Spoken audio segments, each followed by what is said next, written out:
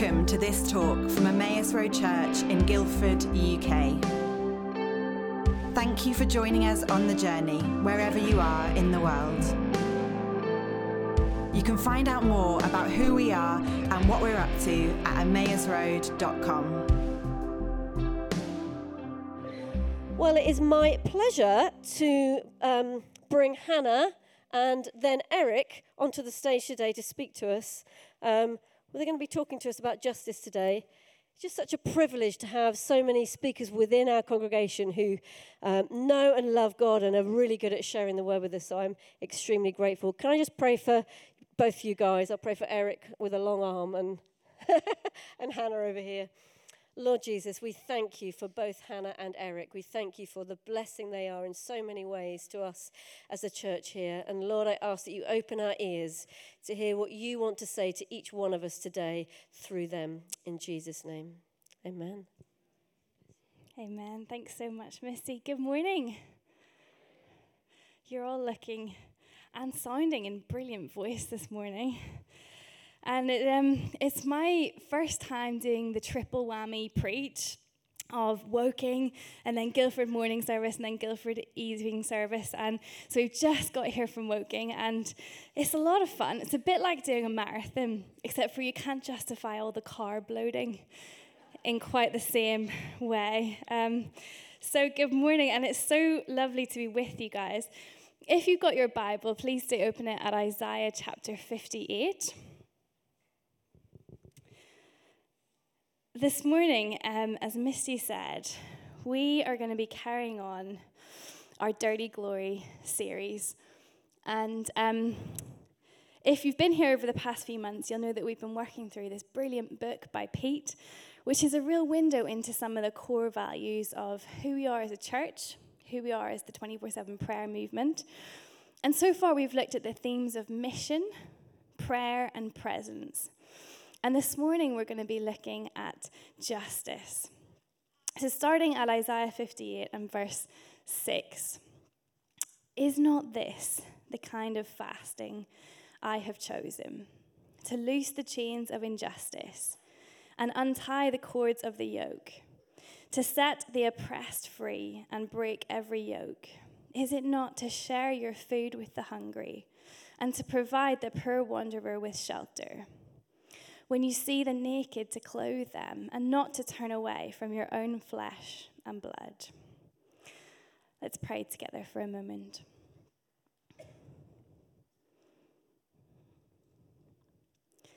Holy Spirit, we want to welcome you this morning. God, we long to hear from your word. We long to know what you have to say to us. And Lord, I pray that as we open your word together this morning, we might not just hear what you have to say, but that we might begin to live lives that are different because of it. We welcome you to change our hearts this morning. Please, would you speak to us? Amen. So this morning we're looking at justice, and this is one of the major themes of the Bible, and we can't possibly do it justice, you'll have to excuse the pun, in half an hour, but we're going to do a really broad biblical overview of why theologically we as a church are so concerned with the topic of justice. And then the wonderful Eric Jesperson is going to come and share a little bit more of what this looks like for us in practice and what we as a church are involved in. And justice is one of the major themes of Scripture. It dominates and interrupts the biblical narrative at every turn. It is undeniably and all-consumably visible from Genesis to Revelation. In the Isaiah passage that we started with, one of God's great manifestos of his desire in the Bible, we see this radical Godhead who does not desire worship for himself while humans are struggling, oppressed, or hungry.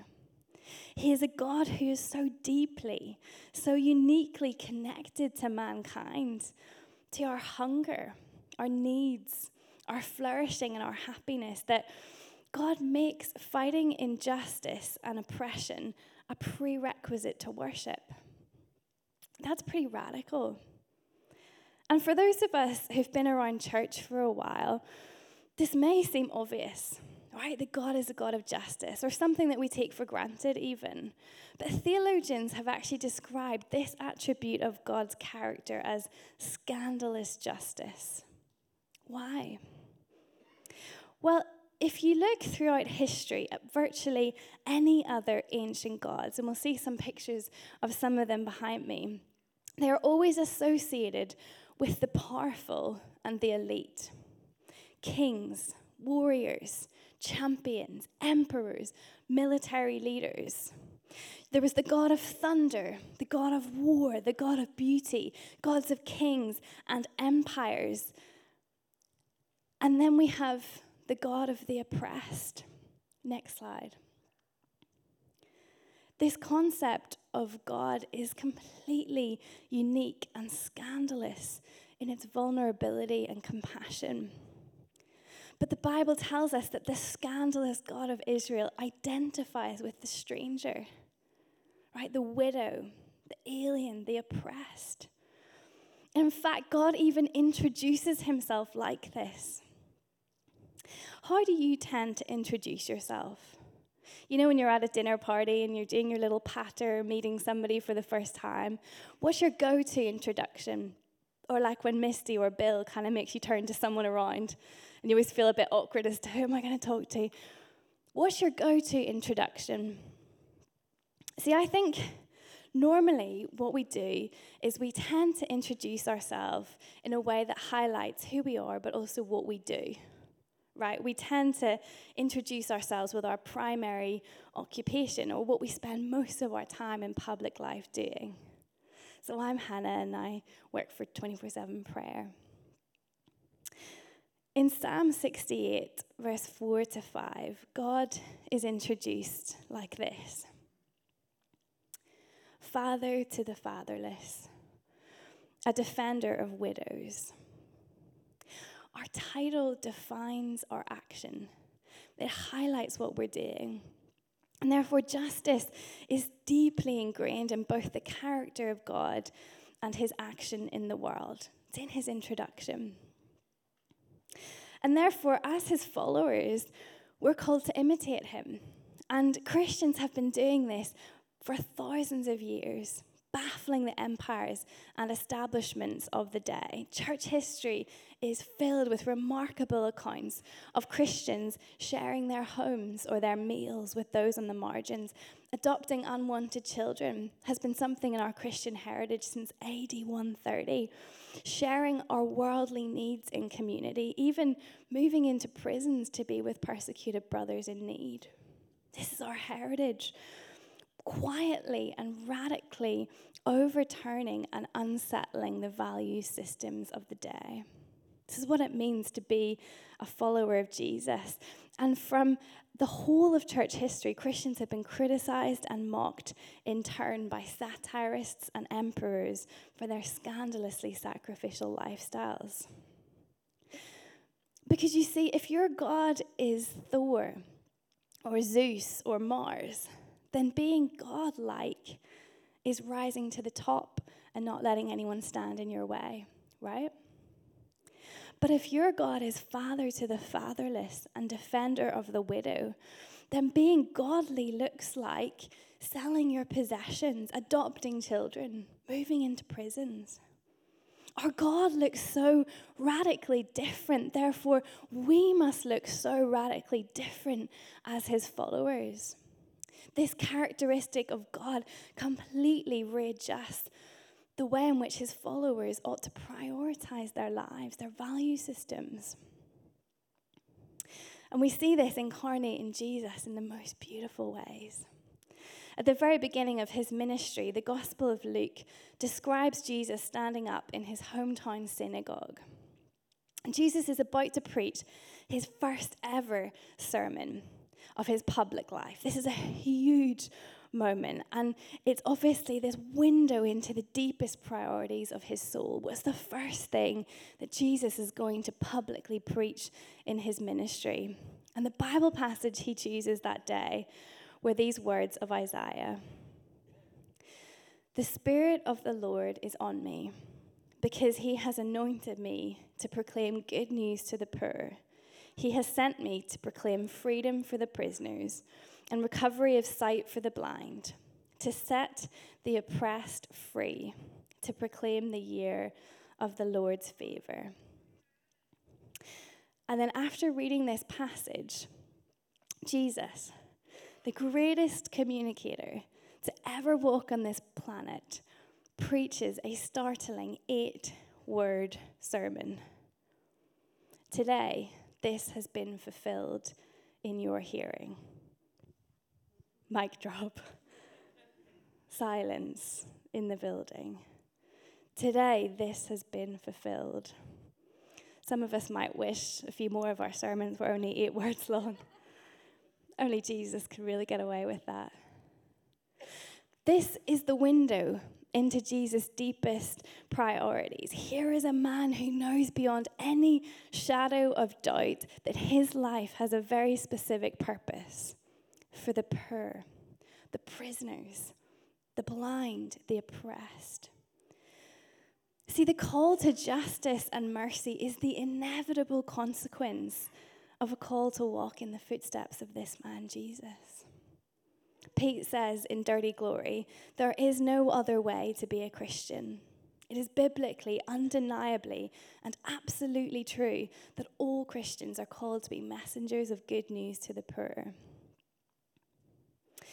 Flicking forward to later in Jesus' ministry, we get this major moment in the biblical narrative. We see Jesus, possibly for the first time, angry, almost at a point of rage, when he comes face to face with one of the most entrenched systems of oppression of his day. Luke chapter 19, I apologize, the reference is wrong there, but it is Luke 19 and verse 44. We read this: when Jesus entered the temple courts, he began to drive out those who were selling. It is written, he said, my house will be a house of prayer, but you have made it a den of robbers. Now, this was a critical moment. Jesus was standing up to one of the vilest but most entrenched systems of injustice of his day, right at the heart of the Jewish system of worship, in the middle of the temple courts. And as we read this story and as we look into it, I want you to just think, what are the deeply entrenched systems of injustice in our day? What's our modern day equivalent? What are some of the ways that we see in society people being oppressed, people not being given access to what they need? Now, sometimes this moment, this standoff between Jesus and these temple traders, sometimes it's caricatured as if Jesus is simply annoyed with some dodgy market traders who, they're fleecing a few gullible tourists. The reality is far more serious. Jesus was actually indicting the entire temple bureaucracy for systemic corruption. We know this for sure because contemporary archaeologists have actually discovered coins that were minted by the temple at the time of Jesus, which proves that its authorities had effectively created their own currency for exclusive use within the temple. How many of you know that when you create your own currency, you can charge literally whatever you want for it? And so people were showing up at the temple wanting to pray, and they needed to buy sacrifices. They needed to buy doves and all sorts of animals, but they couldn't use their normal money. They had to first change it. And they were charged literally whatever the temple authorities decided they wanted to make that day. As a man whose life mission was a call to the oppressed, you can just imagine the look on Jesus' face as he steps into this environment and physically confronts these market traders. How dare you oppress these people this way? How dare you turn a house of prayer into a den of robbers? And this particular phrase, it was loaded with prophetic significance. I mean, I read that and I just think den of robbers is a clever way of saying you're stealing from people. But Jesus actually chose that phrase from the book of Jeremiah. And in its original context, which the authorities would have known, Jeremiah stood at the gates of the previous temple, so Solomon's temple, which stood before this current temple. And he stood there and he said, "Has this house which bears my name become a den of robbers to you?" See, in Jeremiah's context, he was condemning the temple of the day for tolerating and even perpetuating injustice against aliens, orphans, widows, and the innocent. And sure enough, the unthinkable happened, and that temple was destroyed. So by using this particular phrase from Jeremiah, Jesus was effectively announcing the imminent destruction of a structure that stood at the heart of Jewish faith and identity. This moment was subversive and politically dangerous. It's no wonder we're told that the chief priests and the scribes, when they heard this, they began seeking how to destroy him. See, the truth is that injustice and worship can never go hand in hand. God cares too much about people, about the marginalized, about the hungry. A house of prayer, a church built for worship, simply cannot be pleasing to God if it tolerates or perpetuates injustice against people. I think sometimes churches have created a kind of false dichotomy between emphasizing social justice and emphasizing evangelism. But the biblical truth is that we have to have both. One cannot function fully without the other. So as followers of Jesus, how can we outwork some of this? I think that justice, sacrificial, loving justice, actually needs to become a part of our spiritual discipline. That as focused as I am on growing in knowledge of God and encounter with him, I must also focus on the outworking of his kingdom, bringing justice to the world around me. And this can be in the big scale things like campaigning and volunteering or starting charities and organizations. These things are all brilliant ways to outwork our passion for justice. And I know so many of you here are involved in loads of incredible and big scale things, tackling justice at those levels. But even deeper than that, I think if I'm to truly embrace justice as part of my spiritual discipline, then I think that means allowing God's justice and God's heart for the oppressed to truly begin to change and break my heart. Right? It needs to be a heart change. This justice needs to become a choice which actually actively affects and interrupts my lifestyle. Something which will cause me to be late for a meeting, maybe because I've stopped to help someone or talk to someone. Something which will cause me to change my finances, yes, but also the people on my dinner party guest list. Something which will interrupt and disturb my regularly scheduled program. And there's loads of incredible programs and initiatives that we're involved in as a church. I'm sure Eric will touch on some of those in a moment. And these are beautiful ways to outwork our heart for justice. But if this is to truly be a lifestyle, to be worship, I think we need to look even deeper, right, than just volunteering every so often with a program. Because the point is that it isn't about programs, it's about people. It's not just about campaigning and fighting injustice on the macro level. It's also about stopping for the one, right? It's about kindness, about sharing food with people, about having people at our dinner table who might not have eaten much this week otherwise.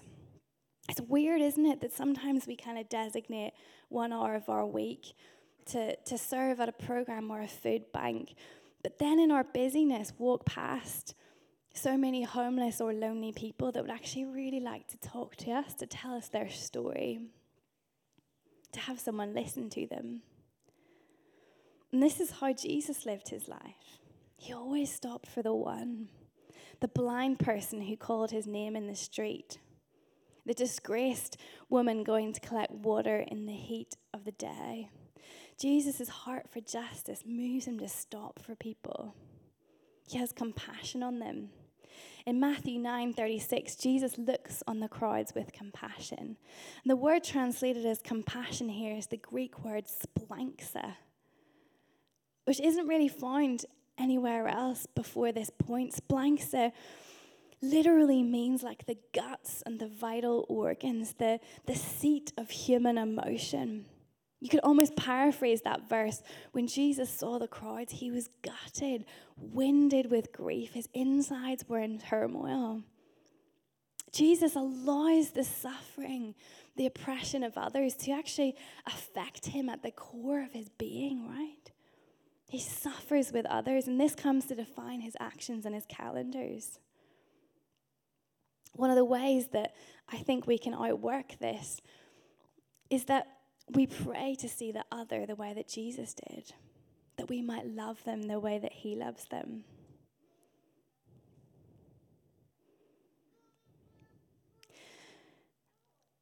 I love this quote. I'm going to share it with you. I think it should be the next slide, or maybe the next one.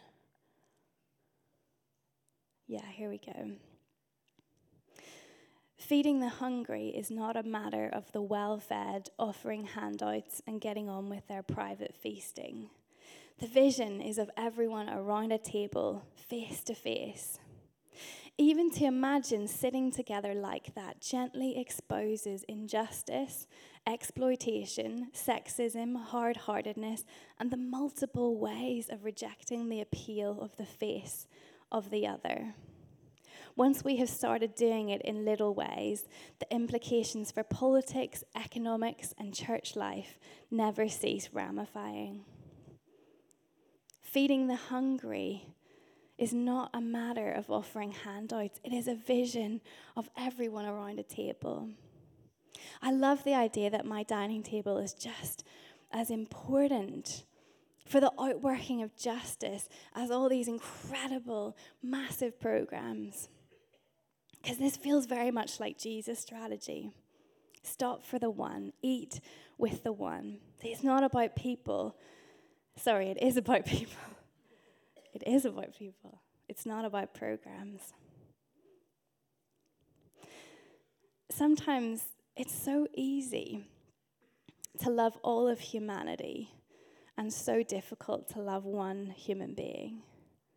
Right? It's so easy to have this heart for injustice and this heart for people and this, this love for humanity. And yet how difficult it is when one person is in front of us to truly love that one person. To give up our dinner table for them, to give up our time for them. This call to radical, sacrificial sharing of our lives to love the other is not easy. It's deeply costly, but it is our mandate. N.T. Wright says, the call of the gospel is for the church to implement the victory of God in the world through suffering love.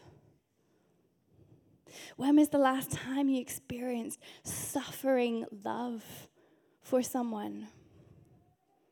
This call to justice is not a warm and fuzzy feeling. This is a deep, splanksa thing in our guts. It's a suffering love. It's a love that will cost us and require more of us often than we want to give. One of my favorite lines in Dirty Glory comes in Kelly's story. Kelly's part of the 24/7 prayer movement and was working with prostitutes and drug dealers out in Boys Town in Mexico. And she's out prayer walking the streets, and a well-meaning drug dealer sees her, this all-American girl, wandering around in Boys Town, and he pulls up in his blackened limousine and rolls down the window. And he leans out and says to her, "Don't you know what kind of place this is?" And that kind of reminds me of the things that people used to say to Jesus, right? Don't you know what kind of people those are? Don't you know who you're having dinner with, Jesus? Don't you know that is a sketchy part of town? The good, reputable people don't go there. But those who are called to the oppressed, to the margins, they can't keep themselves away from there. And I just wonder as well whether often when Jesus is heading towards another sketchy part of town, whether it's even the disciples in his ear whispering, don't you know what kind of place this is? Don't you know what kind of people these are? And you know, the call to follow Jesus is still the call to the margins, to feed the hungry, to befriend the lonely, to stop for the one. And to tell us a bit more about what this call looks like here at Emmaus and on our doorstep, I'd love to invite Eric Jesperson. Can we welcome Eric?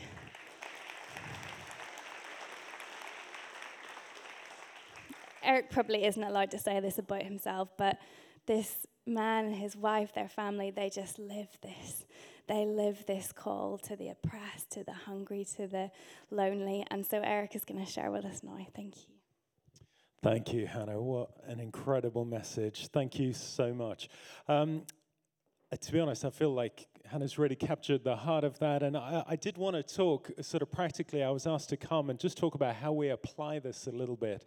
And but very much in tune with what Hannah was sharing. And I didn't want to talk about, like, here's some programs we do. I think that was a real temptation for me to come and say, here's 5 opportunities for you to go and do this in the life of the church. And we will communicate that in time. But the sense was that God really doesn't want us to just put on a cap that says social justice for an hour a week, and then we kind of tick a box and we feel better about that. Or I love that quote about, sort of handing out food, for an hour a week and then getting on with our feasting.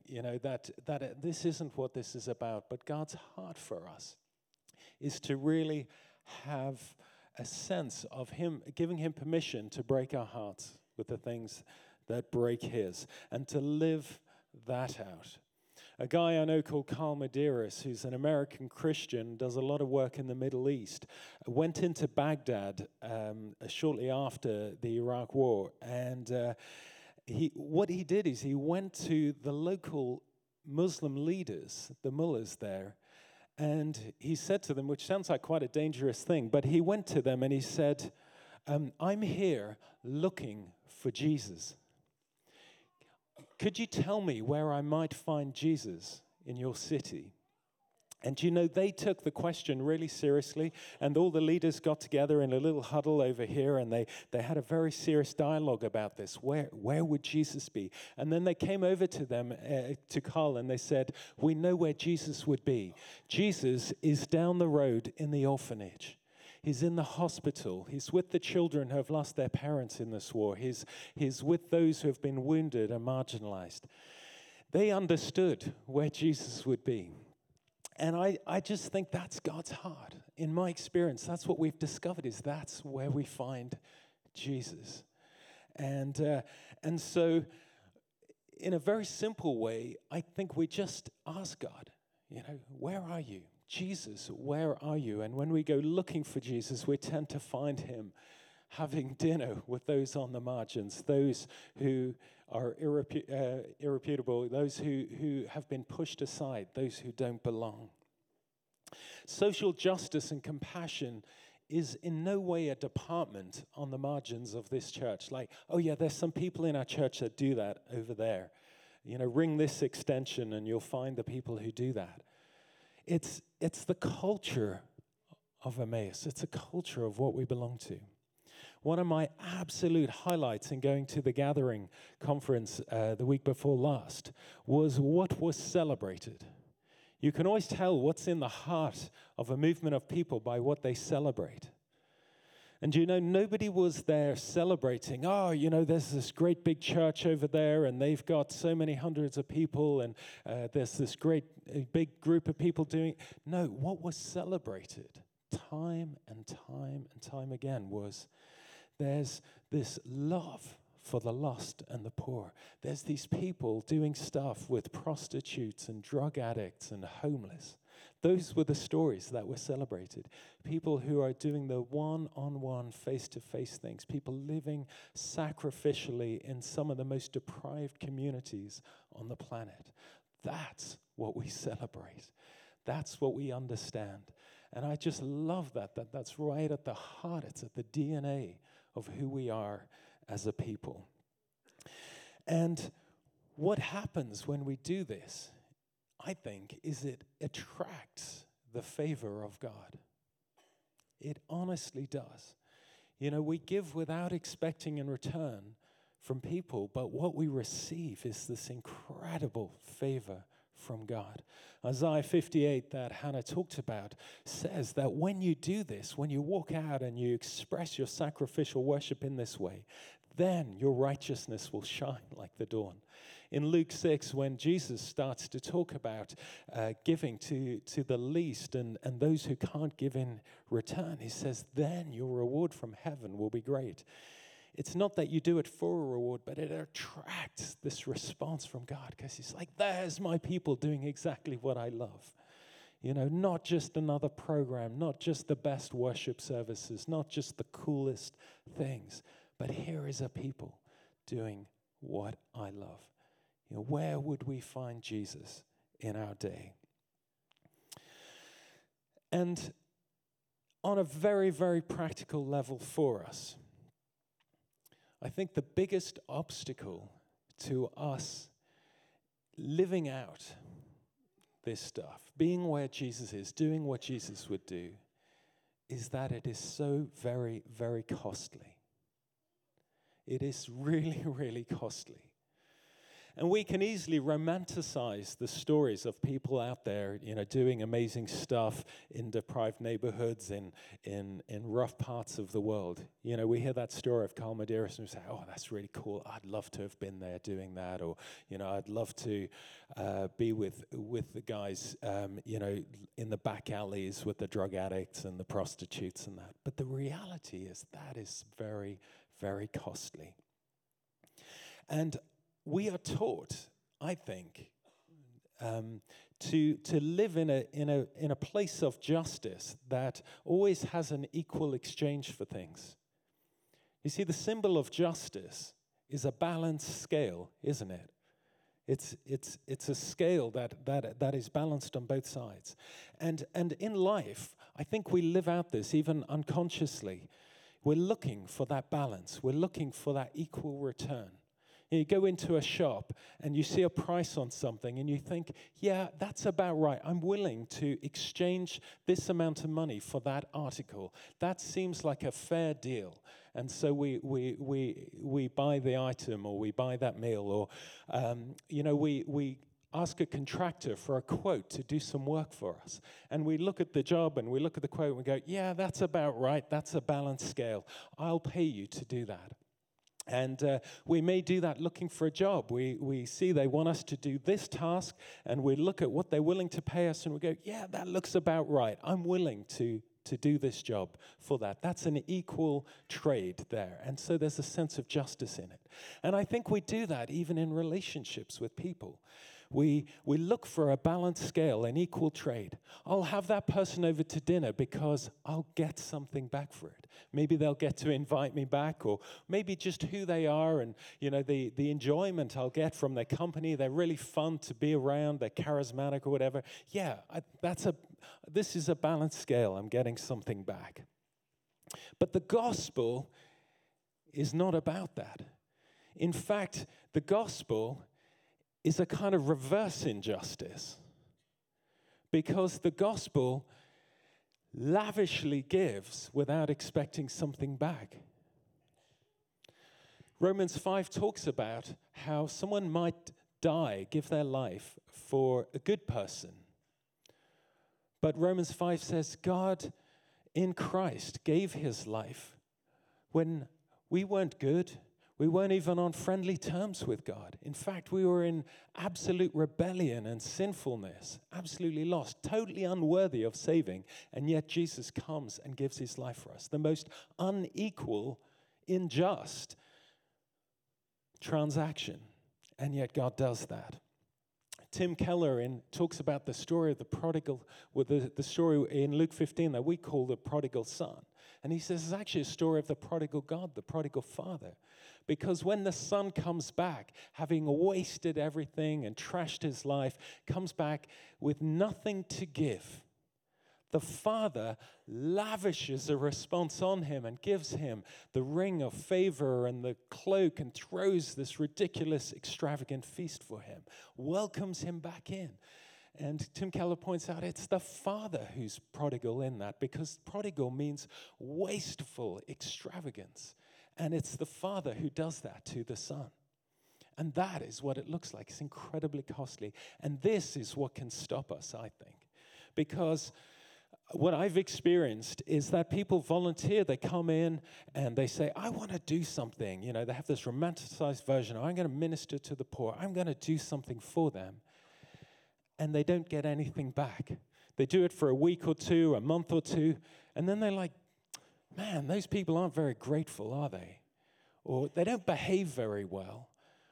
And they're offended that actually there wasn't some sort of trade-off, you know, that it didn't feel good enough. It didn't balance the scale for them. And so they stop volunteering, they walk away from it. They're thinking that this is going to be some sort of equal transaction. You know, I'm willing to give my time, I'm willing to open my home, I'm willing to do something, but I need to get some feel good back. I need to get some sort of trade here. The scale needs to be balanced here. And it's not like that. That's not how it is. And so it's a choice to be sacrificial, to give ourselves. It's always costly, spending ourselves on behalf of the poor, in the words of Isaiah 58, without expecting anything in return. It's not fair, it's sacrificial, it often makes no worldly sense, and yet the heart of the gospel and the nature of God is to give, give, give. I love the words of Jesus from Luke 6. In the Message, it says, if you only love the lovable, do you expect a pat on the back? Run-of-the-mill sinners do that. If you only help those who help you, do you expect a medal?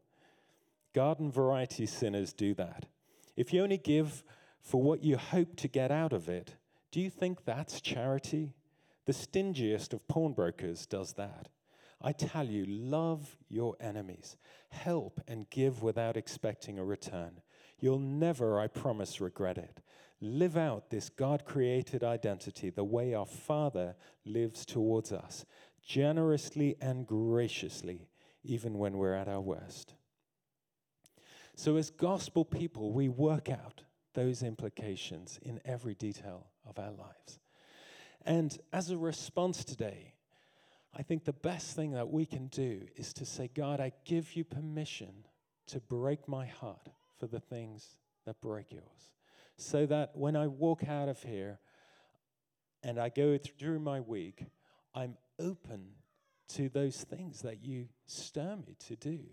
That maybe when I walk past a homeless person, or I see a single mother, or I come across a situation that needs a response, my heart is moved. That gut response happens. I'm moved with compassion. And so maybe we invite people for a meal who can't invite us back. Or maybe we'll cultivate a relationship with someone who can't return anything.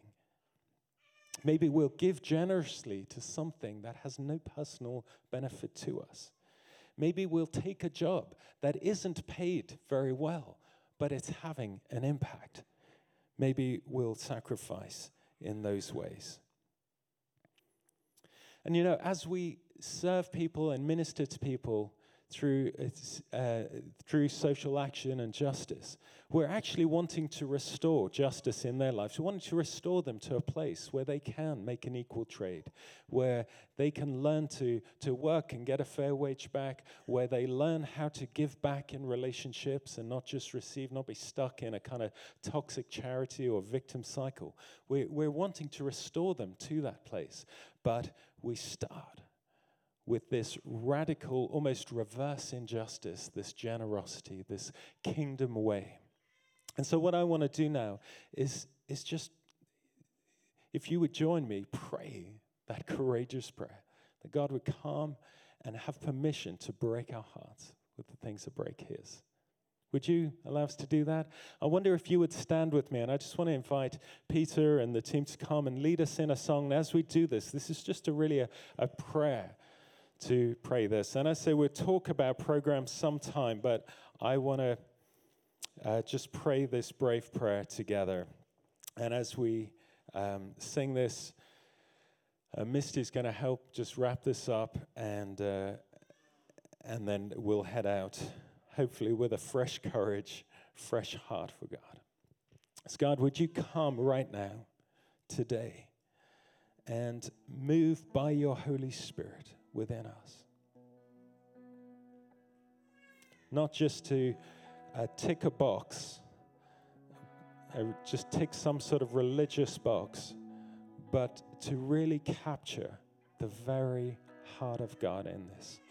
The God who describes himself as Father to the fatherless, defender to the widows. We give you permission today to break our hearts for the things that break yours, God. Come and do a work of your Spirit right here, right now.